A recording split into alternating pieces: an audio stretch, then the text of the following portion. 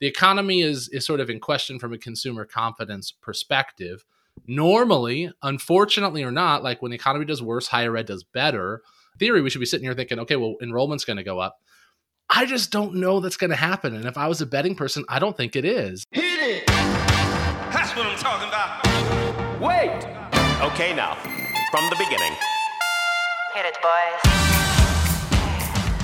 Welcome to Higher Ed Pulse, your Monday morning energizer covering insights and trends in higher ed marketing and enrollment. I'm Mallory Wilsey, bringing over 15 years of ed tech and marketing expertise to your earbuds. And I'm Seth Odell, joining the Pulse with my own adventures from leading marketing at top universities to founding Kanahoma, one of the industry's fastest growing digital marketing agencies.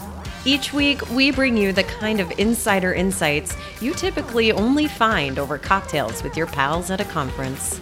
It's fast, it's fun, and it's designed for you, the busy higher ed professional. You're not just listening to another podcast. You're checking the pulse of higher education. Higher Ed Pulse is part of the Enrollify Network, a robust collection of podcasts designed to help higher ed professionals like you grow. Explore our other shows at Enrollify.org.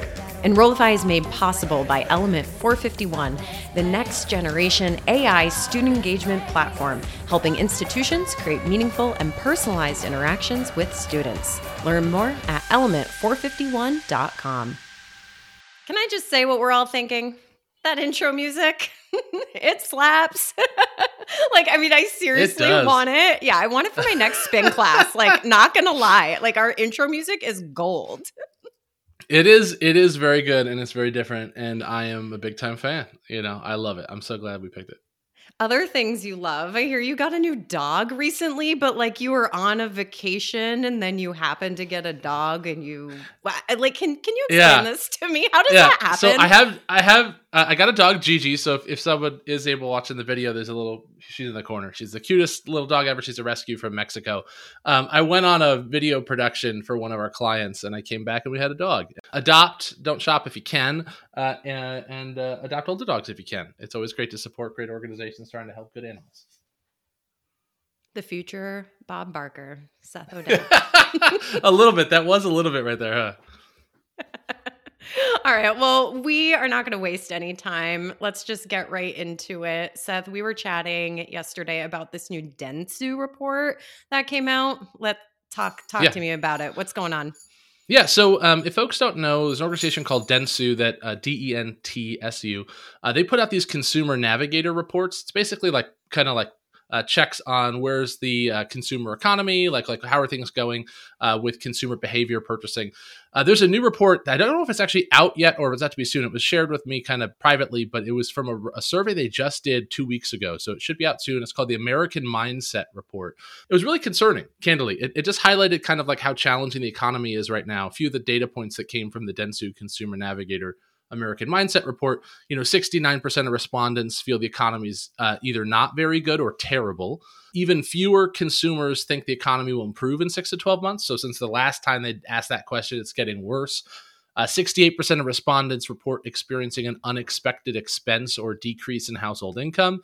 Basically, the net is many Americans are struggling to afford basic expenses and more consumers are cutting back and consumer confidence in the economy is declining. The challenge with that is that it's a little counter to what we're seeing in the market. The stock market is performing well right now. And so the macro market from an economic perspective is doing okay, but it is clear that the majority of consumers are not feeling that benefit. And the majority of folks are feeling a recession, whether we're technically in one or not. What I shared with you in Slack and why I shared it this week is okay, this big concern about the current economic forecast for consumers. Historically, higher education has been counter-cyclical, which means as the economy does worse, enrollment does better. But the question I had this week is is that going to be the case this time around? Historically, higher ed does better when the economy does worse because people go back to school. But I think there's stuff that's different this time around. At the same time that we're seeing an increase in this economic uncertainty, we're seeing a decrease in the confidence in the college degree. So a separate study came out about 65% of current college students say college isn't worth it. we're also seeing growth in non-degree alternatives, right? Micro credentials in vocational work. We didn't have the gig economy the last time we had a recession in 2008 and 9. And so I just think there's so much different. So where I was just left at was that, the economy is sort of in question from a consumer confidence perspective. Normally, unfortunately or not, like when the economy does worse, higher ed does better. In theory, we should be sitting here thinking, okay, well, enrollment's going to go up. I just don't know that's going to happen. And if I was a betting person, I don't think it is. And it feels to me like this is a different time than it was maybe in the 2008 and 9 financial crisis. And so that was where I was like, I don't know how to make heads or tails of it, but I'm just not so sure that we're going to see an increase in enrollment, due to economic uncertainty. So what's really interesting is the National Student Clearinghouse Research Center just released a report on January 24th. They actually have found that undergraduate enrollment is up. It grew 1.2% in fall 2023 compared to 2022. And this data is really good news actually for community colleges, because among those gains, it was enrollment at community college institutions that increased the most at 2.6%. Private and public four-year institutions had increases of less than 0.6% in comparison. So community colleges, right, actually do often see a more significant boost in enrollments compared to their four-year friends during recessions. Yeah. So I don't know, Seth. I mean, I've got some data that's challenging your assumptions. You may be right in the sense that it could be, that consumers are more cost conscious. So perhaps really the question is going to be on the private side, higher sticker price programs, are they going to really see a bump or not? And, maybe the answer is no. And so maybe the answer is people will go back to school. The question is where, and maybe that's what might be different this time around. Those micro credentials, though, that you brought up, I mean, that's interesting too, because the certificate programs, anybody who maybe is looking at the recession or this economic downturn and saying, hey, this could be an opportunity for me. It'll be interesting to see if those programs actually do increase or not. I would bet more on vocation than I would on micro credential. We are seeing more demand for micro-credential, but it is just impossible to market. It costs more to acquire most micro-credential students than they pay to, take their courses. And so the economic model doesn't make sense, even if the market sort of wants it. And so it just, I don't know, to me, the takeaways are it feels very different this time around. And I'm just really curious what's going to happen. And the big thing for me is if you follow the stock market, it looks like the economy is doing well. And so then the question is, what is happening this time around where like the economy appears to be recovering, but consumer confidence is not? And what does that mean? And maybe that's really where I'm just sort of like really interested in watching and curious, a year from now, are we going to see growth? And to your point, which I think is really fair, we may see it, but we're not going to see it in all places. And so, if anything, that would be good for community colleges. They had one of the hardest times rebounding from COVID. And so we would all be happy to see that sector do well. But yeah, I'm watching. This is one that's definitely been on my radar this week. Yeah. So our audience of listeners, many of whom are marketers, it's like, what's the takeaway? Like, how can you, right? Like, so we're not 12 months from now looking back saying, oh crap, I should have done these things.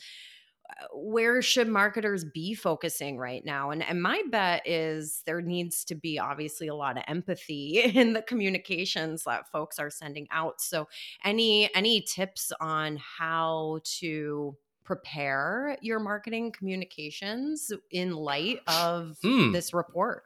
I'd say there's two things. One, I will say that when in doubt, scholarship marketing always works. And so, if you do have an opportunity in your institution that can increase scholarship and increase aid, that will increase conversion. Hey everyone, it's Mallory. I'm hosting the Engage Summit this summer in Raleigh, North Carolina. The theme of the conference is AI Got You. We're not just talking theories. This conference is your guide to understanding and applying AI at your institution. By the end, you won't just get AI. You'll be ready to lead your campus through an AI transformation. It's for everyone who wants to use AI to level up everything you're doing. Whether your focus is to recruit or retain, the summit offers a platform to learn, network, and bring back actionable insights to enhance your student engagement strategies. I hope you'll join me and some of your favorite Enrollify creators in Raleigh on June 25th and 26th, like Jamie Hunt, Dustin Ramsdell, and Allison Tercio. Use the discount code Enrollify50 and you can register for just $99. So join us at the Engage Summit this June. Learn more and register at engage.element451.com. We can't wait to see you there.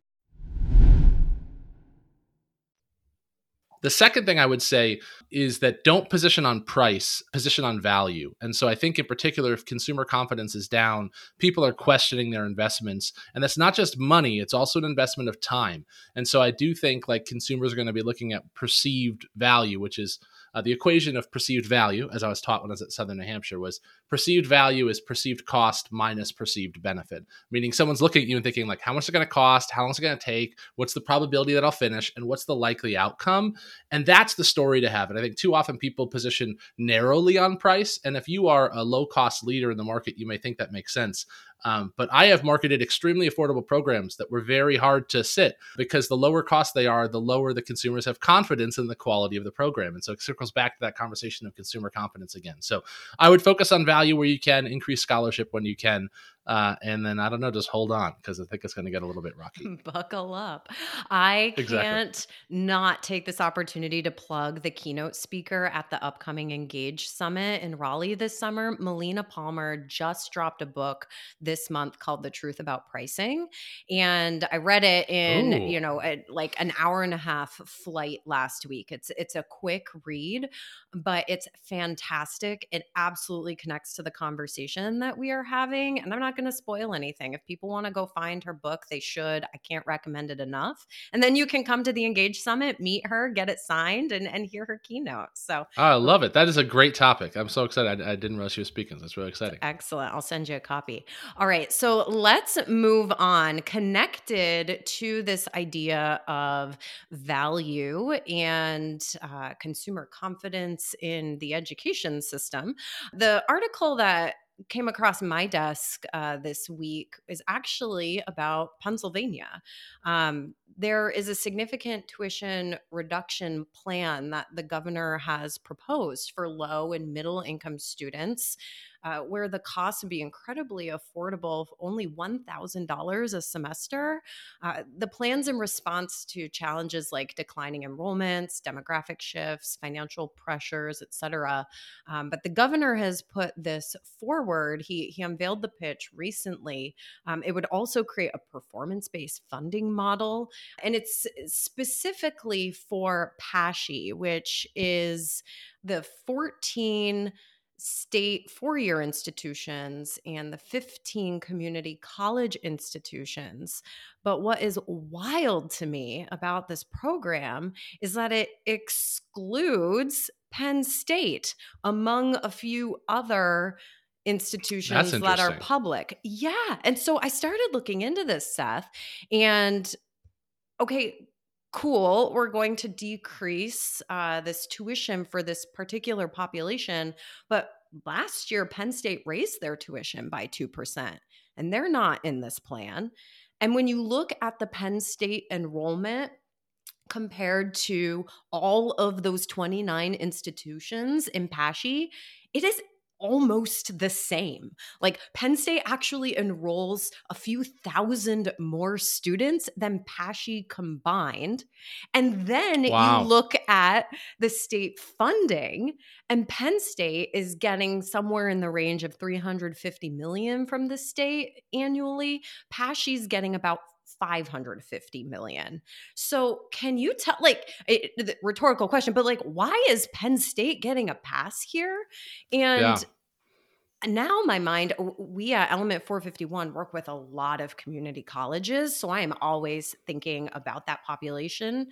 This really undercuts the cost-saving value prop for those institutions. When the 4-year is the same price as the community college, how, we've been talking about pricing, how are you going to message around cost-saving value? There's a lot going on in Pennsylvania. I'll say I'm friends with a couple of former very senior academic leaders there. And obviously it does sound like a lot of it is a mess and political. I will pause and say any effort to reduce the cost of education to the benefit of a student I champion, obviously, but it's the implementation that I question in particular. In this case, the concerns are sort of which institutions do or don't get this significant tuition reduction. We're talking about a dramatic reduction, and it feels like it's not necessarily equitable from an institutional perspective. The example I'll show that's a little bit different out of the state of Mexico. The state of Mexico actually has something called the Opportunity Scholarship, which, when implemented correctly, can almost make in-state education almost effectively free. But that education is available across, I have to check before I say every institute, almost every institution, at least community colleges, four-year programs. It's a unilateral scholarship at the state level funded by taxpayers that's designed to increase the education of the state populace without as much influence on where they choose to study, meaning that they can choose to go to a 2-year or a 4-year. That implementation out of New Mexico, which I think has been quite successful, at least from what I've observed, feels a little bit more empowering to the student rather than selecting some institutions but not others. It definitely is interesting. On the Penn side, it's got to be politics, I guess, if they're trying to protect their brand from this. I'm not sure. And the only thing I'll say is I always worry about economic models in these cases. You're talking about trying to reduce the cost of education dramatically in this case. And the question is, how sustainable is that and for how long? And how long is that funding guaranteed? Because, it doesn't help anybody to, cut tuition by 80% and then, in 3 years have to, set it back to where it was again. So to me, we want to see like long-term models that make sense. I do like states stepping up to keep students in state. There's a whole separate topic for another podcast about importing versus exporting education, meaning like as a state, are you educating your own students and keeping those tuition dollars in state and generating tax revenue from them? But not being a tax strategist or a policymaker, the implementation here is questionable at best, at least to the novice like me on the sideline. I don't know. This whole thing seems either rushed or just oddly implemented. It'll be interesting to watch. I grew up on a dairy farm and was very grateful for the scholarships that I received and the state funding that I received to go to college. So, this is the type of program that would have directly benefited me. So don't get me wrong. I am also a champion for these types of opportunities, especially in a state, Pennsylvania ranks 48th in the nation for college affordability and 49th for state spending on higher ed. So let's be clear, something needs to happen. Yeah. Right? Like Pennsylvania is ripe for a new program to maybe breathe life into access opportunities for low to middle income students. But it just doesn't feel fair to give Penn State that pass. And I'm curious to see what the response is. This is really new, right? So what will the response be? How will it roll out? You can guarantee we're going to wind up circling back on this at some point this year because I'm sure it'll be a hot topic. Totally. With that, friends, we are at the end of this episode, and it goes so quick. It goes so fast. And if you're listening on like 1.2, 1.5x, like, man, then we're really moving. Just flew right by. But I hope everyone will stay tuned because the very first Pulse Check mini series drops on February 1st. Shane Baglini from Muhlenberg College is in fact the host of this special 4-part series called A Guide to Graduate Marketing in 2024. He's going to cover grad program marketing, the role of AI and other technology, the student experience. He's got some incredible guests, and over the course of the next 4 weeks, you're going to get to hear this deeper dive on this really important topic. Seth, any parting words? No, just thanks for having me. I made it back to episode 2, so I guess it's going okay so far. I'm having a blast and just appreciate the chance to be here. We'll see if you show up for episode 3 or not, right? Fingers crossed. All right, thanks everybody. We'll see you next time.